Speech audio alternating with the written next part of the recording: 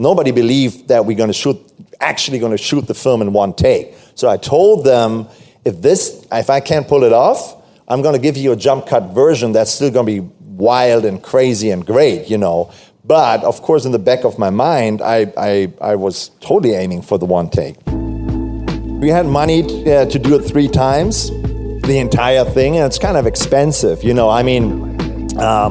had a pretty regular size crew and team, and we had to have, obviously, if you shoot the entire film in one take, you have to have all the locations, all the actors, all the extras. It all has to be there one night. You have one first AD and you have a cavalry of second ADs. You have 3 sound crews that alternate between the sets because we also boomed the film for great sound. And that's a pretty big enterprise for a small film. I think the core rehearsal we did, we cut the film down into like 10 pieces, like 10-minute pieces. Right. So for one night, we would shoot the first 10 minutes of the film in one take. Like she dances, goes outside the club, meets the boys, walks down the street, gets some beer, parties a little bit, cut. And then we would do that again. We would do that throughout the night, probably like 8 times, always in one take. So it was more that I told the guys in Liar what the scene is about, but I never told them what the lines were. Right. This was based on 12 pages because I believed that I wanted to do this in an oral way, verbally. I think one of the guys early on, he said, I didn't get the 12 pages, and I was furious and talked to my production, said, why didn't he get, the script? I think he did this film without even reading the 12 pages. I didn't read. You didn't read it either?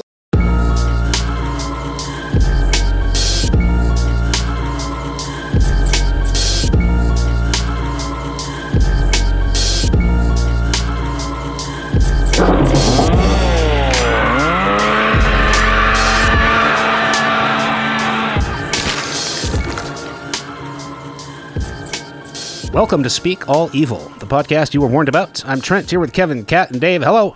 Hello. Hi, guys. Hi. This week, one shot, one take. We're talking about movies that are filmed with one camera in one continuous take from beginning to end, of which there are very, very few. As it turns out, I was kind of surprised. I know that would be a really hard thing to do, but when this topic came up, I thought, like Steven Soderbergh must have one of those. We talk about some of the artier filmmakers. I figured there would be more one-shot, one-take movies, like commercially released features we're talking about, not shorts or anything like that. There aren't very many at all, and the vast majority are foreign language. I found like one American true, legit one-shot, one-take movie from like the year 2000. Everything else was foreign, and as far as horror, there's like even fewer. There was like 2 Iranian movies. I'm kind of intrigued. There's an Iranian filmmaker who's made 2 one-shot, one-take horror movies, but neither of them are available that I could find online. There's an Indian one-shot, one-take horror movie that was made twice in 2 different like Indian languages. That is not available anywhere either. So pretty interesting stuff. There are more movies. There's still not too many more of these, but there are more movies that are presented to feel like one shot, one take. That's the key. Presented as. But even that, there aren't that many. There is Birdland, or Birdman, would be the big one from 2017, Academy Award winning Best Picture starring Michael Keaton. I didn't realize that I haven't seen it, but that's presented as one shot, one take. And they did a lot of one take stuff, but they still pieced it together. We talked about Irreversible, Gaspar Noé film. That looks like one take, as does one of his other movies, Enter the Void.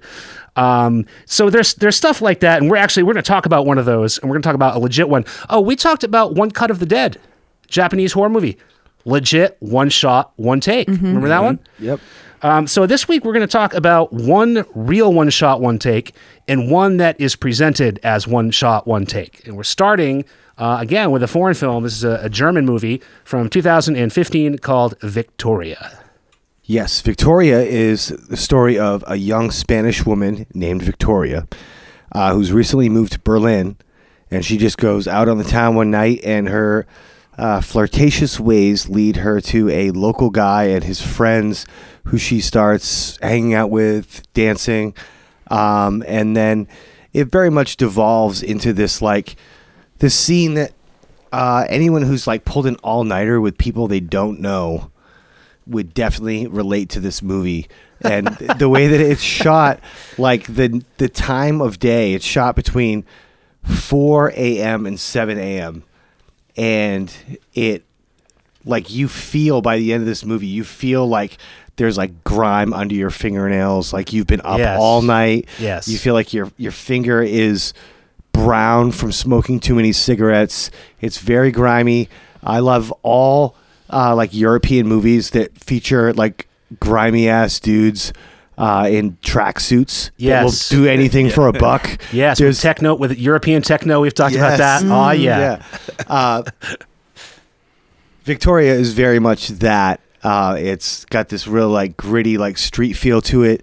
I watched this during when I had COVID, and I absolutely loved it. It's easy to forget that it's a one shot until you realize how stressed out you are during the movie, because you feel like you're there if you really immerse yourself into this movie and you pay attention. The perspective of the camera makes you feel as though you are, the fifth wheel of this group, and you're experiencing everything they're experiencing. Yes. And it plays out. It's a little slow.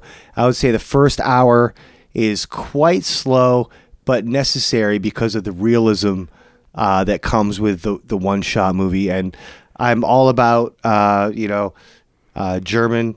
This is not horror. This is just like a crime thriller. But it's horrific. It's scary. It's like straight up scary because you feel like you're in this group of hooligans getting into this trouble. And this is one of my favorite movies of the year. This came out in 2015, directed by Sebastian Schipper. And I hadn't seen it till this year, but it's one of my favorite movies that I had seen this year. And it was kind of overlooked at like a lot of film festivals because a lot of people didn't believe that it was actually one shot. It's one of the few movies ever done that is completely and honestly one shot. And it has a great feel. They did this on the third take of filming this, and it's like one of the most natural movies ever. It's one of my all-time like most commendable like film achievements. The cinematography in this is amazing. Not only is it one shot, but like there's not a single shot in this whole movie that I would disagree with if you had the chance to set up each shot individually and take all your time. I thought they made great choices with the dialogue, with the characters, and the cinematography. That's pretty much what this week is about, I would say, is like cinematographers kind of stunting. But I love Victoria. What did you think? I'm in love with Victoria. I love this movie so much. I gave this 2 spins, and this is almost 2.5 hours. Mm-hmm. It's not like they're trying to get away with 85 minutes and calling it a feature. This is a long-ass movie. I'm stunned by this movie. And you mentioned that it's not a horror movie, but this is on Shudder. And this is one of the things that I love about Shudder, which I think is the best streaming platform there is. If I had to get rid of everything, if I could only keep one, I would keep Shudder. And this is one reason, because horror is my favorite. Like, I would always rather watch a horror movie. If you can show me a horror movie, a good horror movie, ideally, but it doesn't have to be, that's always my first pick. But like my second favorite type of movie is just like the dark, weird, naturalistic, fucked up foreign movie.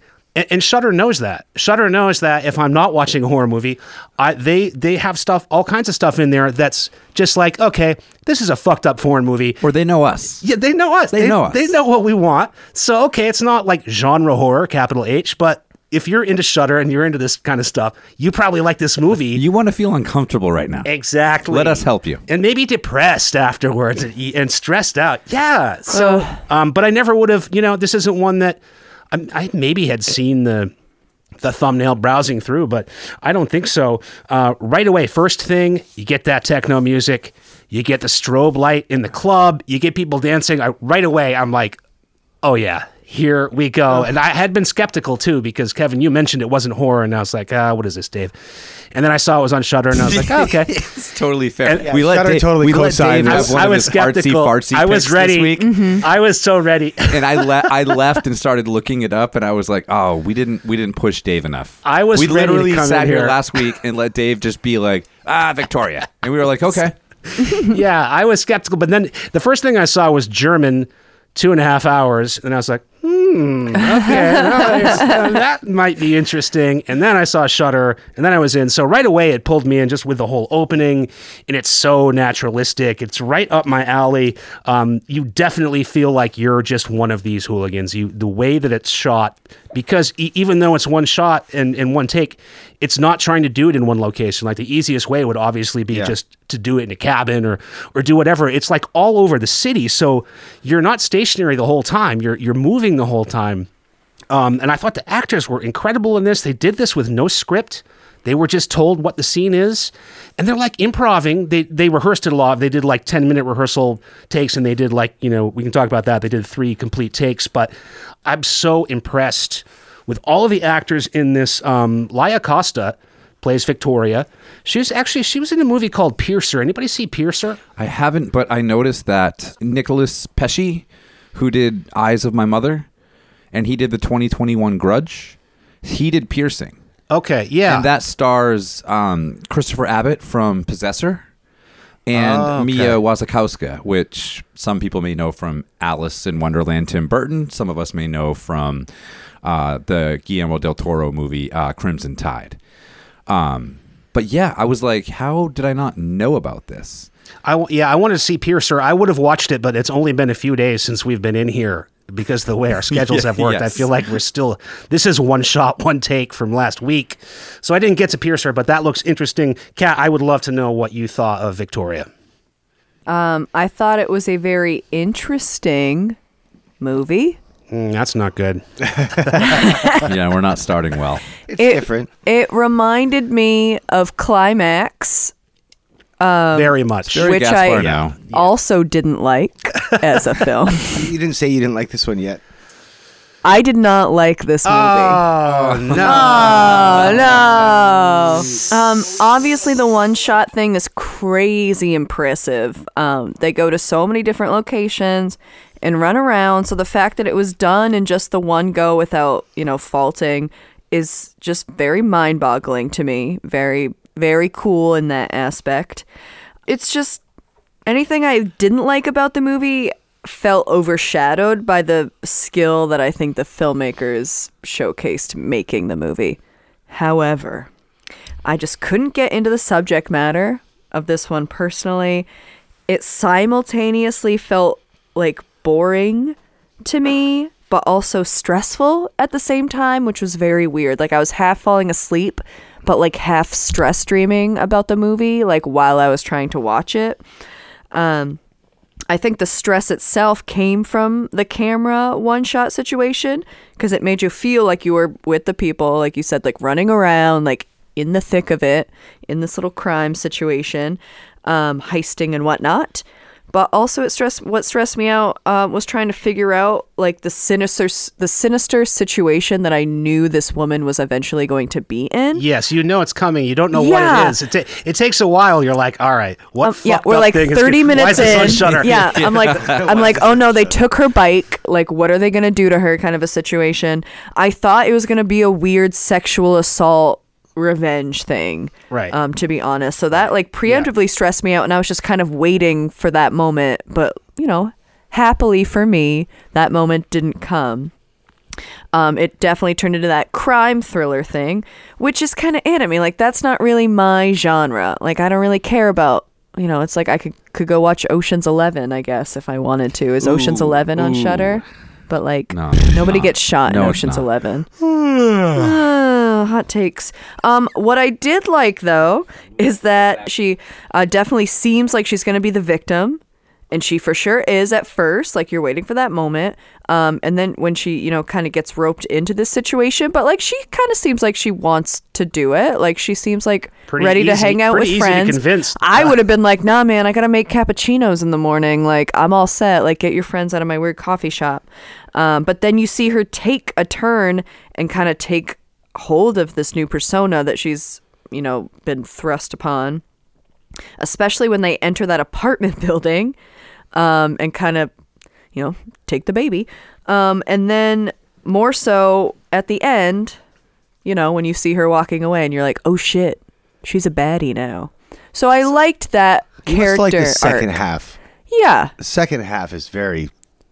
It's very, I just thought the movie, you know, it was very long. I feel like it could have been done in a much shorter time frame and still been as effective as they wanted it to be. But I did like her character arc. I thought that was probably the most interesting part to The me. cameraman's at the chiropractor right now, He's and you're like, "Oh, the movie could have been shorter." We had to do this 3 times. And he's like, I can't walk anymore. I could maybe give it another watch for sure for the cinematography, and like I think I could give it another chance, but I just I hated this movie. What? The first time I watched it. Oh, God damn it. yeah. I thought And we it's- were it- going to be in it's- solidarity. No, I was just trying to be mysterious. Classic. Yeah, that was trying to go for that. Trying to go for that. Like, dramatic finally, pause yeah. tape. I didn't like this movie. I loved it. I love this movie. Great. And it's interesting listening to Dave talk about it, watching it in COVID, when he's completely isolated from anybody, any other human. It And was like you, a Kat, social event for me watching Exactly. this because it feels like going you out. You said that earlier. We were talking about it, and you were like, I felt like I was hanging out with him the whole time. And then, Kat, you're like, I was like too stressed out. I was falling asleep. And it's a movie that you have to experience in the right way. So the first time I watched it, I was being a bad movie watcher. I was working and I was not paying attention. I was on my phone. I was on my laptop. I was taking calls. I probably wasn't even pausing it because I saw that it was 2 hours and 18 minutes and was like, what could I possibly miss? And like going outside for a minute. And I was texting Trent and I was like, man, this is like No good, he I was said. like, we let Dave No get good. us. It's like we let Dave get us this You got week. me wound up now. Like, Yeah. God damn it, Dave. That motherfucker. But I also, knowing the contrarian Trent, I was like, I probably wound him up and got his brain aligned to be like, I'm going to love this movie or I'm going to watch this in the right frame of mind. So he hit me back and he was like, man, this is like one of the best things I've watched in like a while. And I was like, I would very rarely take 2 hours and 18 minutes out of my time twice. Again. But I'm going to do it. I'm going to give it like justice because again, as I'm researching it, I was like, man, this is like legit. They really did this. Like they did a whole like 10-day shoot or something where they did like an official version of the movie because they were worried that they couldn't get the one take done and the studio would cut their funding. And so they had 3 chances to do it between the hours, like Dave said, of like 4:30 and 7 a.m. on like a couple different days. They fucked up the first one. Everyone was like too scared, as I would be. I heard like that you got to get they through. would have been fine releasing any of the 3, is what I had read. I didn't read that, but Ship says only the third one was good. Ship says that the first one, like you were saying, Kevin, everyone was scared. And then the second take, he said everyone went way Crazy. over the top. Yeah, it and acted then the crazy. third one was like, Like, got it. Yeah. So I think knowing some of that stuff and then maybe starting to appreciate it, and then again sitting down myself and paying attention and watching it and having some dialogue with you guys and understanding like the gravity of exactly what was done cinematically. This is one of the greatest movies we've ever watched on the show. It's stunning. It's a stunning achievement. I still can't believe that this actually works. Maybe not content-wise, Kat. You just rolled your eyes so hard the at me. ceiling, Like I'm no just one can admiring see the this, drop but like ceiling. I literally just sat back because Kat's eye roll made me like physically move away from her. But in terms of what they accomplished, and when you think about like Trent, you said like a 12-page script that was just setups and scenes and all the dialogue. It's so amazing. It's so natural, and you nailed it, Kat. Like watching Victoria's character arc over the movie. Typically, we get to watch that in 1 and 2 minute scenes that directors and actors get to set up and like do over and over and over again. She has to do this continuously for 2 hours and 18 minutes. And the most powerful part of this movie is the last 20 minutes. And it's all on her and partially on Sone. And what if she had just like fucked up one thing? Like that to me, like watching this, I was like, oh my, and how powerful the ending is. The hotel scene is insane. The hotel scene, but then the last scene of the movie when she's just walking away and the cinematographer finally just gets to sit there with one shot and watch her walk away. I'm like, that dude must be so fucking tired. And she must be so happy, like thinking about I just nailed that. how Yeah. happy. I know. She's like, we got it. We did it. Oh, yeah. And then again, we talk about how it's not like a horror movie. And we always talk about that on the show. It's like, evil. we but throw it's out some scary. things. It's evil. scary. It's evil in the decisions you can make in a 2.5 hour time period that could completely change your life. In our lifetime, we could experience something like this as horror. The chances of a guy with an axe coming after us is highly unlikely. But not getting even mixed that. up with some dudes, and like when you're drunk at night, She's apparently moved to Berlin from Spain. She's out drinking. She meets these guys. She totally is just like, it's 4 o'clock in the morning. I got to open my cafe tomorrow. And they're like, let's go drink on the roof. Then she discovers that Boxer maybe had a little business dealings. He just got so they're kind of she hits it off with Sonny, and they're flirting it up, and Sone. Sone, sorry. The night kind of their night kind of starts to wind down. The boys kind of leave. She's got to open the cafe in a few hours. She's just going to stay there.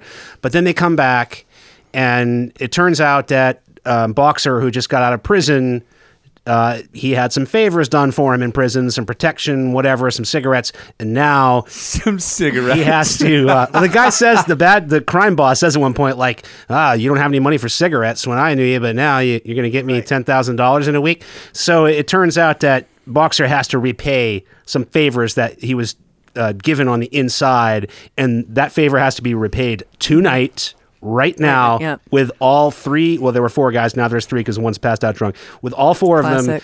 and Victoria has to drive, and they're going to go rob a bank. even when you find out, even when they go to the parking garage, they meet with the guys and all that, it's stressful and everything, but there's still really not any conflict. Like the moment when the conflict starts and you're like part of it and you get that adrenaline, like you did something wrong, is when the car stalls. Oh my God! She's the horrible. getaway It's driver. horrible. They go into the bank to do this and they're ready. And as soon as they go in, the car stalls. And Oh my God! That It's- scene is amazing. from there on, it is totally intense. And this movie reminded me, like you said, climax. It seems very French. It reminds me of like French movies. It reminds me of La Haine. Irreversible. It definitely Irreversible. I don't know if you guys know La Haine. That was like Vincent Cassel's first movie. It's a French movie. I don't know if I've seen that. It's just grimy, like just street kids hanging out. But I always love like the movie that was a Shudder movie, Tigers Are Not Afraid. Kind of had the same kind of vibe. It's just like streets of some city and Street kids, Yeah. yeah, getting into trouble and Yeah. with mixing up with gangsters. yeah.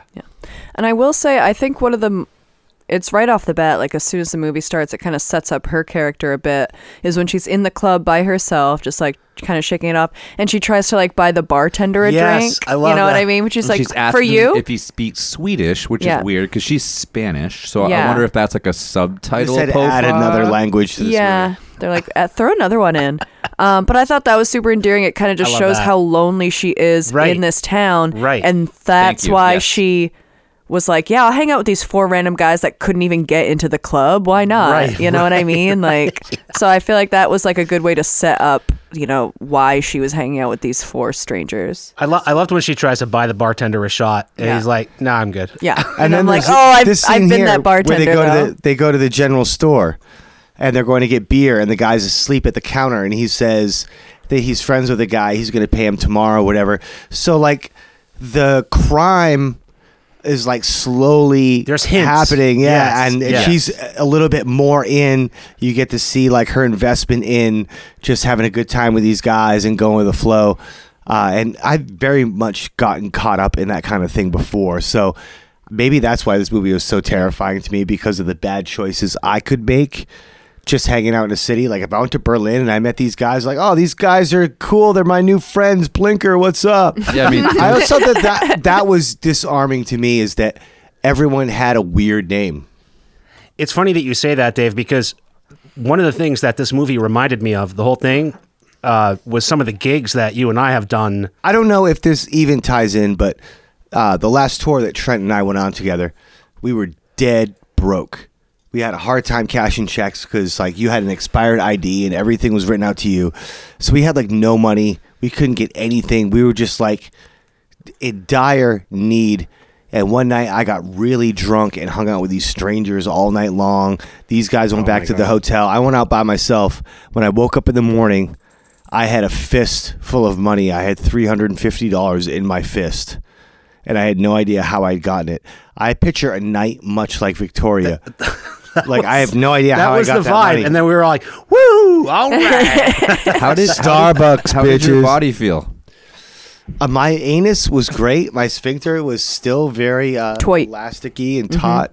Yeah. Yeah, I think a lot of this is. I think I robbed a bank. With $350, you robbed a Starbucks. It's not a very good robbery. You woke up at Starbucks. You robbed a Starbucks, not a bank. Yeah, maybe I did. A lot of this is the actors. It's an amazing cast. You've got a small cast, obviously, because you're doing a single shot. So you've got, Trent mentioned, Laia Costa is Victoria. Frederick Lau plays Sone, who is sort of like the main dude here. Franz Rogowski plays Boxer. And he was in Happy End by Michael Haneke. Trent, I didn't know if that was a Haneke movie you had Happy caught. End. Oh, I have not seen that one. Max Mouth plays, let's talk about this. Is it Foot or Foos? I thought it was Foos. Okay. But it's hard to tell. He ends up being a small character, but a very pivotal part of the story. Yes, because that's how Victoria gets roped in, because And that's how they end drunk. up in the shit at the end right. as well. You've got Blinker. Burak Yigit is Blinker, which all the names in this are fantastic. I mean, but the actors themselves, like just thinking about what they went through, trying to get through 2 hours and 18 minutes of steady footage and having to constantly talk to each other and interact with each other, and knowing that this was the third and final take the studio would fund. And it's also 4:30 in the morning, and who knows what their schedules were like leading up to it. I thought that was another thing, like watching this. Like, I think if you go into this, you have to know all these things, or you're not going to appreciate the movie as much.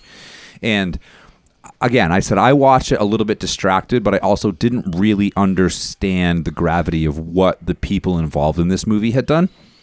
And then watching it and knowing that, and then paying attention to things that we usually talk about when we discuss a movie in depth is, one, the cinematographer that we're talking about, Sturla Brandt Gravlin.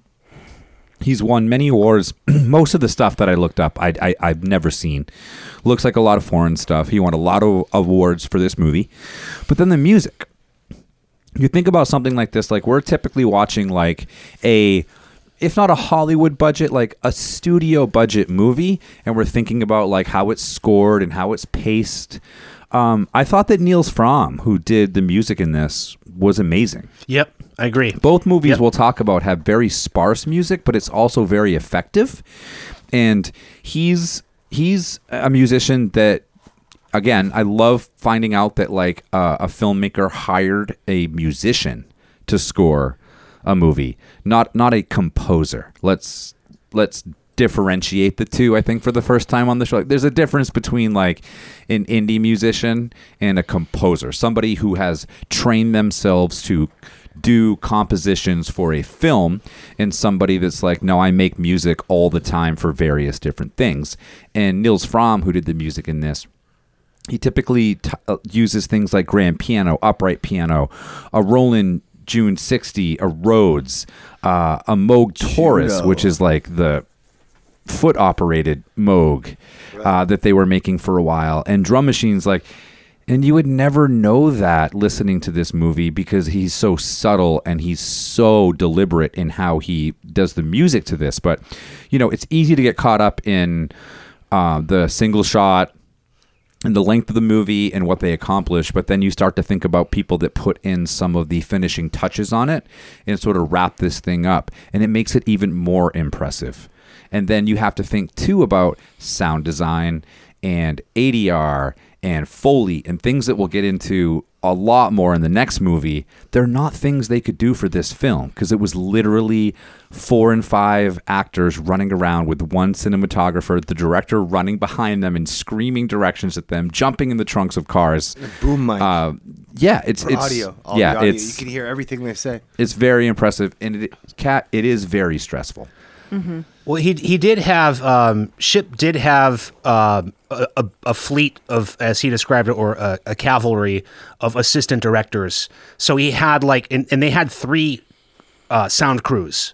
So they had 3 different crews with the boom to be ready at different locations, and then he had his assistant directors also. It's so insane to think about how this was done because it's so good. Like, it's not just that makes it good. Like, it's so good just as a movie. To me, like, either way, even if it wasn't done that way, I would still love this movie. But Kat, you liked it. it's just totally nuts. You liked it.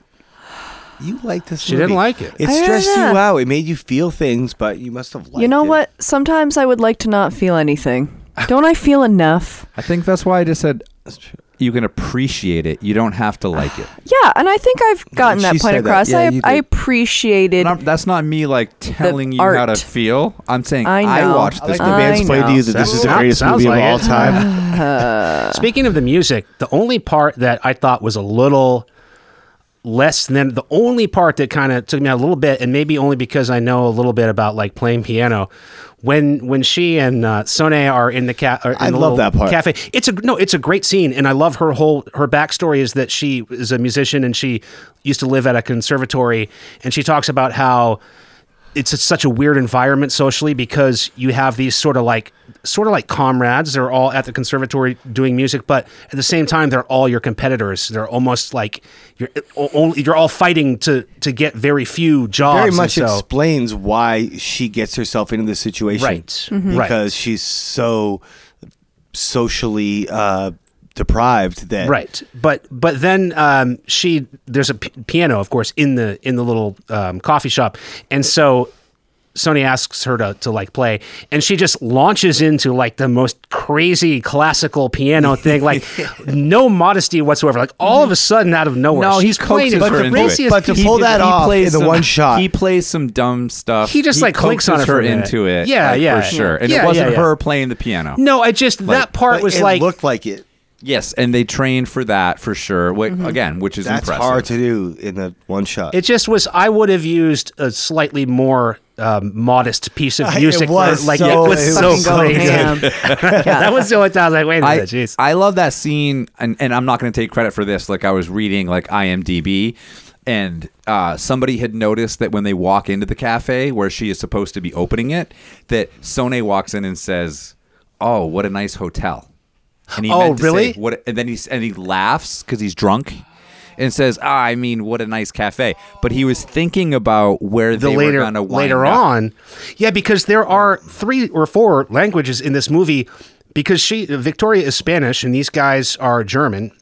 But neither of them speak the other's language, but they all speak English. Enough English to get by. So they're going back and forth when the guys are talking to each other, they're speaking in And German. they're fired up. Right, but Yeah. when Victoria is talking to them and they're talking to her, they're using English, and none of them are first language English I have speakers. friends So that's in funny that happened. Berlin that No, tell but me I- that there's a lot of English spoken there. They don't speak any German. They don't speak any other Yeah, languages. They so just that speak was like English. the But what I common was saying language. is I think he was screwing up. I wasn't Yeah. talking about the language thing. No, but you wouldn't know he said hotel unless he was speaking English. He was.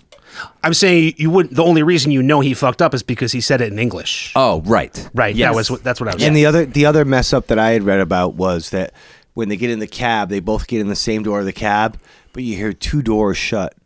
And it's because the camera Wow. guy Did not know He was that. getting in the got in front the cab seat. He was too. getting in the How front dare they. seat with the cabbie. And when we were watching that today, we noticed that part. But good job. If that's all you fucked up on, very good. There was one thing that actually kind of worked narratively, I thought, at the very end when Victoria walks out of the hotel room, because there's a camera guy behind her, she has to just leave the door open. So she just like walks out and leaves the door open. But at that point in the film, this is the very end, it kind of makes sense. I thought you she know? was doing it to leave the door open because she had called the ambulance for Sonae. Even though... Oh, right. But you're right. No, I think you may be more right. I think I was Probably. so caught up in the emotion of the moment. Like, she was like, well, I called the ambulance. Like, they're on the way. I didn't tell them what room we're in. I was just like that caught up in Lia Costa's performance. I think you may be more right, Trent. From a logistical perspective, she was probably like, I can't shut the door because there's a camera guy behind me.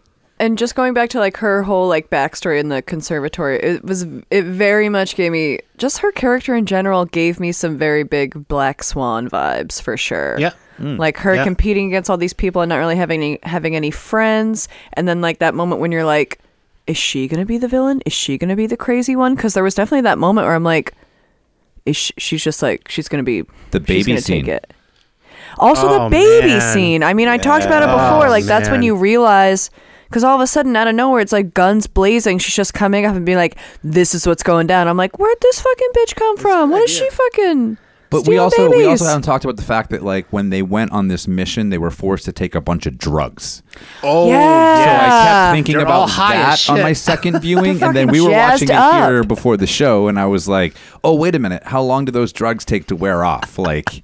Because 2 hours and 18 minutes. or that has happened to like an hour and 14 minutes. So it's like, Yeah, the crime boss gives them all, but gets them all high first. I appreciated that. Again, you know, music tour vibes on that. That final scene in this, when the birds are chirping, you feel like you are doing a walk of shame yourself. You have been out all night in some city, and here come the birds, and here comes the sun, and it's that long shot. And but even before that, like there's a scene that she gives in the hotel room where there's just snot and drool. And like, I was just thinking DNA the whole time that's happening. I'm just like DNA. yeah, Even right. I mean, evidence this was everywhere. 2015, like fingerprints, DNA. Like, I think we would like to think that she walks away from this, but I think that's the question. there's a there's a that's the sequel question. here. Like, not Franchise. that I want to see it. Franchise. Yeah. But that scene that she gives, and then there's a moment where she stops, and again, the cinematographer is so great, and her eyes just sort of like widen, and she has this realization that you're watching in real time, and she kind of clinically goes through the rest of the motions, has some proper emotions, gets out of the room, and does the walk away. It's one of like the 5 or 6 best minutes of like an actor giving a performance that I've seen. To me, Like, and she was like knowing it's in real time. she was a mix between like Bjork and Anya Joy Taylor. Anya Taylor-Joy. Oh. Yeah, that's what I meant. I'm dyslexic. Mary Masterson Stewart. One take. Are you gonna stop it? Don't stop it. It's one take.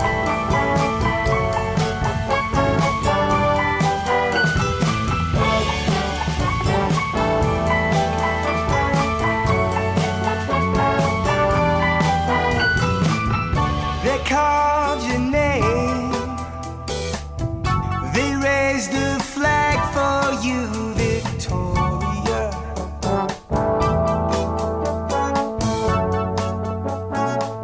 This week, we also watched the Chris Kentis and Laura Lau film from 2011 titled Silent House, which was a remake from, I believe, a 2010 film from somewhere else. Uruguay. Nice. Sarah is working with her father and uncle to renovate an old family home to prepare it for sale. Long vacant, the house has no utilities, forcing the trio to rely on battery-operated lanterns to light their way. Sarah becomes separated from her relatives and soon finds she is trapped inside the house with no way to contact the outside world. Panic turns to real terror as the young woman experiences events that become increasingly ominous. This movie was awful. At first, I was kind of into it because I thought maybe some spooky ghost shit's going to go down and that's going to be fun. And then I was absolutely severely disappointed. When the ending happened, I was just confused. So confused. We go this whole movie thinking that something supernatural is happening, and then out of fucking nowhere, it's like, boom, molested. All right? Boom, molested. Can we just Spoiler, go one... right from the get-go? Don't care. Can we just go 1 week without having to watch a movie with some form of sexual assault in it? It's horrific. It's horrific, all right. But is this horror now? Like, this is horror. Like, you have to have sexual assault in it. It's cheap. It sucks. Cheap thrills. This was absolutely cheap thrills just coming out of nowhere to try and like have some sort of plot. I don't understand. It just came out of nowhere, and it was kind of like that My Bloody Valentine, which I liked. No, that was good, I thought. I liked My Bloody Valentine, but in that movie, it's like you're following this character and seeing all these things, but then all of a sudden they rewind and they're like, just kidding. None of that kind of happened. And that's kind of how I felt like they did us in this one. Spoiled 2 movies. Well, okay, everybody calm down. What's happening? Listen, What's happening right now? we haven't even talked about it. It made no sense. I did not like that. Anyway. You had a bad week this week. I didn't have a great week. But that's Sorry, Kat. one of the issues, I guess. It was honestly just really fucking boring, really repetitive, just over and over, like every 5 minutes, just and then run. Run, like closet. Like I can't. It was like, and the cinematography. Oh my fucking God. It was like we were watching a shitty reality TV show meets the Blair Witch. It was fucking so stupid. I couldn't stand it.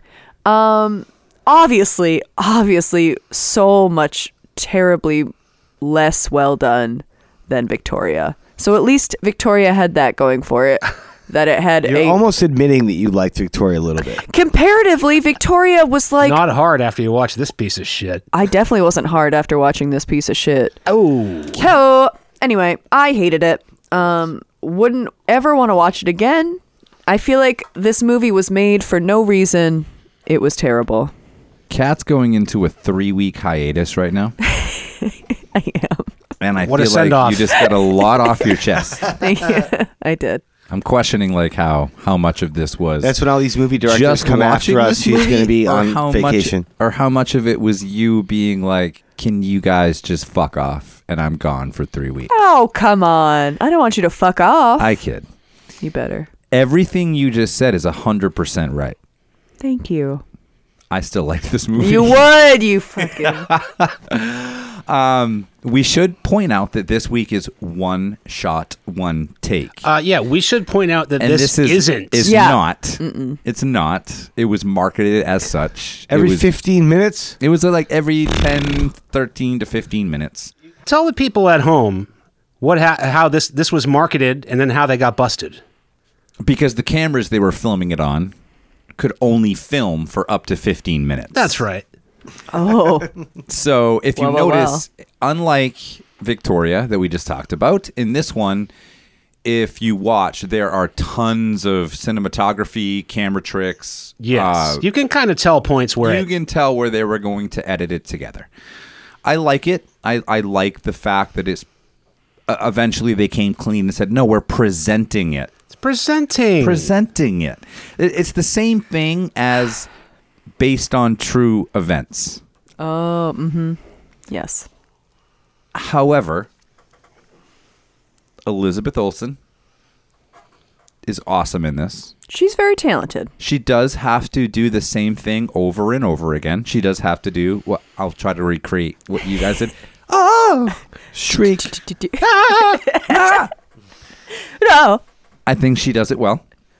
Daddy. Horrible. Princess. Let's talk about that. So basically what you have is Elizabeth Olsen's character, Sarah, is showing up at her family's old summer home. And they are closing it up. or I'm sorry, it's closed up. It has no power. It's boarded up. And they're going to clean it out so that they can sell it. She shows up with her dad and her uncle. And things are weird right away. You have situations where her dad and uncle don't seem to get along. The uncle leaves. The dad stays. They have some weird interactions. The dad, you hear a noise where the dad falls, you think? Because the camera follows Olsen the entire movie. Her face and her boobs. The entire movie. That's all the camera's focused on. Everything else is out of focus. The 3 most important things in this movie. Yep. 1 face, 2 boobs. Yes. 100%. You go through 25 minutes of her being trapped in the house. She gets out of the house. She re-encounters the uncle coming back to the house. Tells him things are weird in the house. She then inexplicably goes back into the house. You re-experience 20 more minutes of her looking for the uncle instead of her dad. And then you get a big twist ending. I understand. Twist, really? I mean, that's generous. That is generous. I understand. I guess technically it is. You're right. It is a twist. It is a twist. Yeah, of course. I liked this when I first saw it, but I honestly had no memory of the ending. Like, I was like, I remember being totally duped at one shot, one take. I didn't know the Olsen twins had a sister. This is all very exciting. Like, new information to me. You can do a movie in one take. The Olsen twins have a sister. Wow, let's check this out. And I liked it. And I didn't remember anything about it until I watched it this week. And I was not. It doesn't hold up that well. But I do kind of dig it for Olsen's performance. And even knowing that it's a fake one-take movie, I like the way they explained everything they did. Everything. 'Cause it's still tough. Like, we should talk about movies that do like long takes. Yeah, I was going to bring that up. I still think that's impressive if you do the whole movie in 15-minute takes. But it's kind of like, okay, well, once you're lying about the one shot, then like, were they all 15-minute takes? Like, how much, you've already covered one lie. How many more? This is a house of lies. I saw some interviews with Olsen where she was like admitting, like, hey, here's how it was. I also never realized that that Chris Kentis and Laura Lau, that you mentioned, Kat, that directed this, they did Open Water. Yes. We just talked about this. I've never seen Open Water. It literally feels like anxiety to me. It is. And I thought maybe like they were like one-trick ponies that like found these ways to do these like anxiety-ridden films. But this is pretty much all they've ever done. Like, I could find one other movie that they've done. But anyway, I can agree with every single thing you guys are about to say that you hate this movie for. And I can also tell you I still liked it. I definitely fell prey to Elizabeth Olsen's charms. And I was like, oh, wow, there's another Olsen sister. This is the first time I had been introduced to the other Olsen sister. Wait, she's really a sister? I thought you were kidding about that. No. Mary-Kate She's Ashley. the younger. She's the younger I one. had Elizabeth no is the idea. other one. Oh, I thought that was a bad joke. No. And you were doing it again. It's a real joke. That's real. I had a bad joke? Oh, wow. And she's actually a very, very good actress. She's in a bunch of great thrillers. She's in Old Boy, the American remake of Old Boy, which I think with Josh Brolin. Maximoff in the MCU. She is the Scarlet Witch in the Marvel Cinematic Universe. And she's pretty captivating on Instagram as well.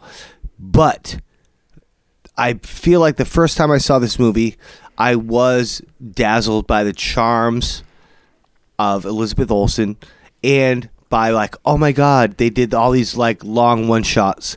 But you know what? The long one shots in this are not remarkable. No. They're just average. And like one of you guys compared it to like reality TV. And it almost has that vibe to it. That Victoria had these amazing long shots that were crazy and very ambitious. I feel like this is a collection of the most basic shots you have following a very charismatic actress around, and you can get sucked into it from that. So like while you're watching the movie, it's an enjoyable watch. I watched a movie. It was entertaining for the 2.5 hours I watched it. But would I ever watch it again? Would I ever recommend it? It's only like to anyone? 85 minutes. Whatever. 100, 1,000 Those minutes. are the movies you pick, Dave. When you're like, No, but let's just watch I- this casual movie that's like 3 hours and 70. Well, like 3 hours and however 46 long minutes. it Let's do was, this movie seemed much longer than That's Victoria. true. True that. To me, because I thought I it was agree. I very agree. boring. I hated this character in particular, the old friend that comes back, and she's got the cold shoulder, which I'm not a fan of, which is women's clothing where just the shoulder is cut out. It was like a fad, like in the last 10 years or whatever. She doesn't have it in this scene here, but she does later on, and it's a fashion trend that I really don't like. I'm very against it. He's really worked up about Wow. it. I I'm love a little worked I about- love the one shoulder. I like the one shoulder. I like a dress maybe off one shoulder. Yeah, I thought that's what you That's meant. great. No. This whole Can you stop cut in a telling- shirt. Can you stop telling women how to dress? No, I can't. Once Jesus. again, when Dave Gutter. you're a fashion icon, misogynistic you have- ways coming through. no, I'm not mansplaining. Cover those shoulders I'm up. just saying. I'm not. No, it's not about the shoulders at all. It's just about You slut. it's like the Johnny Depp crop top in Nightmare on Elm Street. Hey! It Don't- encapsulates a certain period of time. Oh, okay. You're not and anti and the this- crop. No, I'm not. I think we're all pro We are crop all top. very pro. Okay, just making sure. But I just Not for didn't myself. love this movie. I found I was captivated by Elizabeth Olsen's performance. It was good, but it's literally the only thing that carries this movie. I feel like the storyline is weak. I even feel like the cinematography is something that's like put on a pedestal for cinematography. That's when you do the one shot, you're going for some high art. You're shooting for something that's normally not done. I feel like you got to go a little harder than this. But there was the if we're going to be misogynistic, I wanted to talk about she does not get naked in this movie, but her clothing is covered in blood, which I prefer to nudity. Preferably someone else's blood, some sort of traumatic event that happened where some blood spurted on some person and they have to go and they have to, it's hard to continue on. If I get blood on my outfit I'm wearing right now, you see it's all matching, I would be traumatized. I wouldn't be able to do anything. I would be like, oh my God, give me some soda water. I'm out of here. I need to get the stain out. But she's not like that. She's covered in blood the whole second half of the movie. And that's something that I'm a kind of a sucker for. When you have a femme fatale in a movie or a final girl, when she gets to that point where she's just covered in blood, I like that. And I feel like this movie hoodwinked me a little bit by introducing the other Olsen sister and covering her in blood. But it satisfied your male gaze. My gay males. I'm right here. But You've talked about how, like in some movies, like the more somebody gets covered in blood and poop and mud and the whole time, like the more attracted you Yeah. you are. To It's them. true. We know that. That's no secret. Yeah. I hated this movie. oh, Absolutely hate this movie. I will say the one thing I will say in this movie's defense, I think it definitely suffered for me from being watched after I was immersed in Victoria for 2 days. Like that movie blew me away, and then contrast. and then the next day I was like, oh man, I need to see that again. And I'm like watching interviews with the director, and then I have to sit down and watch this piece of shit. So fucking bad. The acting absolutely brutal. Dialogue so bad. I mean, Olsen was fine. I don't think she delivered any kind of powerhouse performance to hang any movie on. She's kept going, like that over and over and over and over and over every 5 or 10 minutes, as we discussed. The father and the uncle, so bad. They can, I mean, this is a movie that, and you know, this comes up sometimes for me where, like, I understand not everybody is going to write the most naturalistic sounding dialogue, the most realistic dialogue in their script. And, but I would think when you're filming someone and you're listening to them say this back to you, you would say, that is really not believable. That is really awkward. Nobody talks like that. They wouldn't say that there. They wouldn't say it in that way. Like, why are people talking this way? It's so strange. Of course he wants to get back together with you, princess. Every single thing, even like, you know, they try to give you little clues. Like, a clue in this movie is like when an anvil drops on the Wile E. Coyote. That's like a clue in this Piano movie. falls out a window. Yeah, like there's and you know, like the uncle is picking up these Polaroid pictures off the floor. This is the second time this happens, by the way. And she says, "Hey, what's that?" And he goes, just some trash. Garbage. And puts it in his pocket. Garbage. We got to get this out of here. You just picked up 10 Polaroids off the floor. It wasn't just trash. What? But it's... No. I'm There's sorry. nothing more incriminating than a Polaroid. That would never, it would not happen. It was so unrealistic. I also thought, and I guess I looked up the age differences just to be sure, and I guess it is believable, but I didn't think that the dad and the uncle looked old enough or that she looked young enough to really sell... Mm-hmm. That seemed weird to me. I had to look up that they were her elders. I was It could have, if you actually go by the actor and actress's age, it does work, but they don't look like they're far enough apart in age. I wasn't sure if she was his girlfriend. When the movie first starts, I was like, what's going on here? This guy supposed to be her dad or something? I mean, just terrible. Let me just, what else? Just... sucked. Hated this movie. I haven't seen the original. When I first started watching this movie, I was regretting that I didn't have time to do any extra credit this week because I would have liked to have watched the original too. But now, after seeing this, just bad news. Yeah, not only was this movie terrible, it was also so weirdly paced. Yeah. Like it was the same thing for like an hour, and then in like the last like 25 minutes, it was like boom, boom, boom, boom, boom. And it's like, what? She just like keeps out of running nowhere. out of the house and then going back in the house, and then all of a sudden she can't get she can't get out of the house. Like, where did all the windows go? How many rooms does this house have, by the way? There's a basement with like a biggest weird house ever. bed. Who's sleeping in the bed? I don't know. Victoria goes all over the town of Berlin, the city of Berlin, and this like is very stagnant in its location. It's just going from dark room to dark room. They all look the same. Yes, Or they're exactly. outside by the swing You set. wonder how many It's more not- it's rooms all- there can be. All they're doing is going from room to room. Like, it wouldn't take that long to go through all the rooms in this house. Yeah. I mean, this had a very rare F cinema score I saw that. when it came out. Audiences rated this an F. Yeah. Sometimes the people get it right, you know? Well, it was marketed as a single shot, which it was outed during even, I think, the marketing phase as not being so.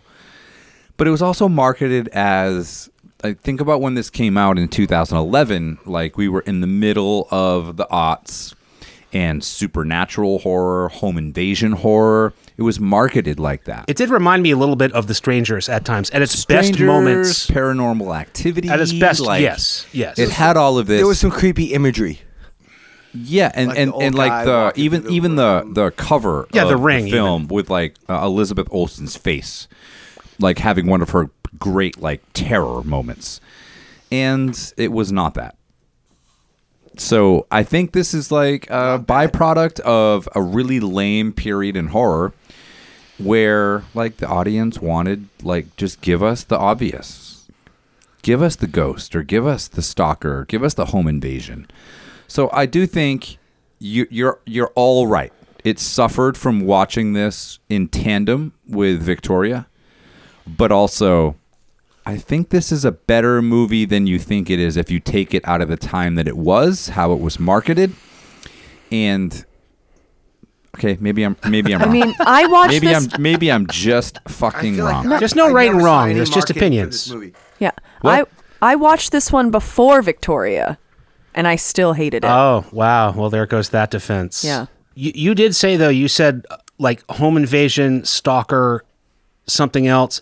Paranormal. It is like 3 or 4 genres in one. They are kind of trying to like have it about 4 different ways in They this were movie. tricking people buying tickets into the theater. It kind of does a little bit of all of those things and adds it up to nothing, in my opinion. Kat, the room in the basement where the bed was, they talk about squatters have been in the house. So I think that's the explanation. But on were that. there really squatters, or was that also... I don't know why it took them like an hour to find that room, but I don't know, because, I mean, essentially, we're just... Trent, when you do the synopsis for this episode, just be like 100% spoilers. fuck this movie. I'm saying don't watch we it. do essentially Spoilers. find out that nothing that we've been seeing is real. That's what I'm saying. So, like, Okay, what? let's talk about the cheapness of that. Cat, you mentioned, come on now, that we get to the twist in this movie. Come on now. Kevin, I interrupted you. Go ahead.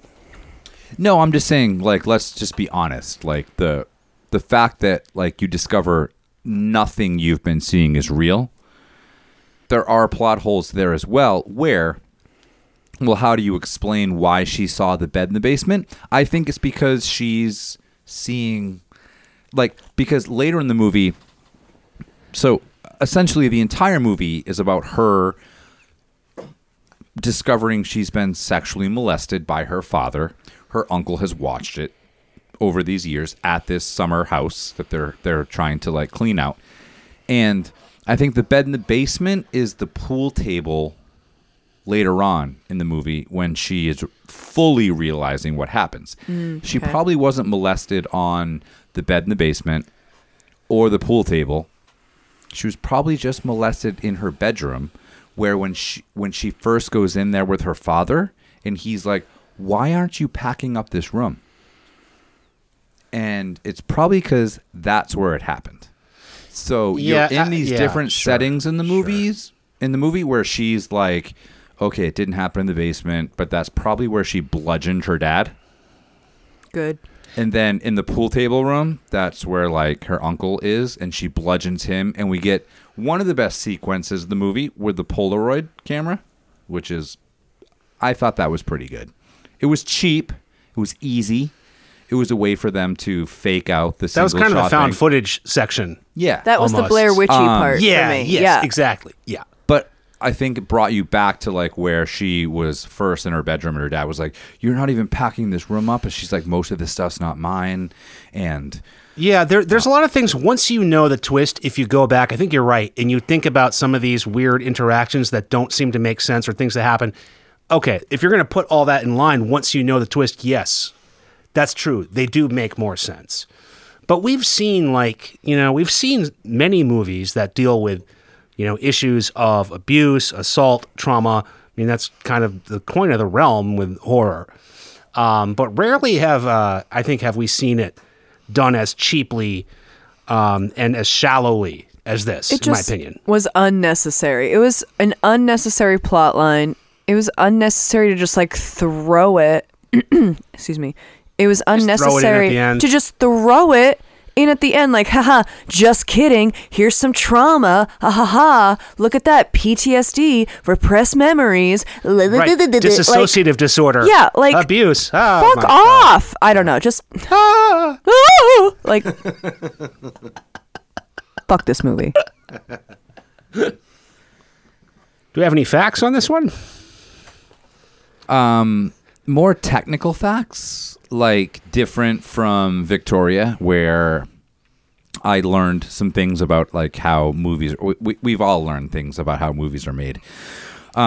But with this movie, a lot of movies, they will redo dialogue with ADR. So they'll do like Right, yes. like automated dialogue. That's one of the most common things I think that none of us think about. Like Yeah. we'll shoot a scene, and then they'll get the visual. You have but to go we'll back and you have to redo back all that into dialogue. the studio, Yeah. and we'll do Yeah. the dialogue. Like that Yeah. just seems so tedious. I know, doesn't it? Like the actor had to give that performance once to get it right on film, and then they had to do it again to get the sound. Like that's crazy. So in this one, when they were doing the like 13 to 15 minute takes, they thought we could go back and do ADR, and they couldn't because Elizabeth Olsen couldn't. I mean, she is in every single scene in the movie. She couldn't go in and like redo like the Exactly. like so they had to keep it. But the problem was when you're doing long takes, so this is not a single shot take, but a long take, you've got people's feet running behind you with the camera booms, the camera, like everything. Right. And she couldn't reproduce a lot of this. Right, So right. they and apparently this was not on a lake. It's not a lake house. It was literally in an abandoned home that was right in front of LaGuardia Airport in New York, where planes were flying over all the time. Good location. So they had to spend, instead of like, they abandoned doing ADR and just did hundreds of hours of audio editing. But Wow. also there's something called the Foley technique, which I never had heard about. And we were talking about this, Dave. Like the Foley technique is where if Trent, you and I did a scene right now and you ran across the floor, we would go back in after, and I didn't love the way the audio picked up your shoes hitting the floor. So we would go back in and we would do Right. fake shoe hitting. Right. Yeah, sure. They couldn't do that here either because of everything I just talked about, but also they closed the house off and literally made everything like so acoustical that they couldn't go back in and do good Foley techniques and actually not make it sound as good as the acoustics of the house.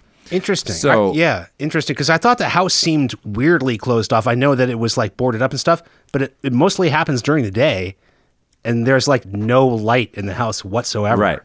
Ah, interesting. And the Foley technique was Jack Foley was the person that came up with that. Was someone that decided like I'm going to start like dropping sand down and making it sound like you're walking on the beach in Friday the 13th or whatever. Like, yeah. So a lot of like maybe you can pick apart the movie in and of itself, and we know it's not a true single one take. But there are some interesting post-productions that typically happen that they didn't do, but they did spend hundreds of hours fixing in post to keep the true acoustics of the performance that you see in Silent House.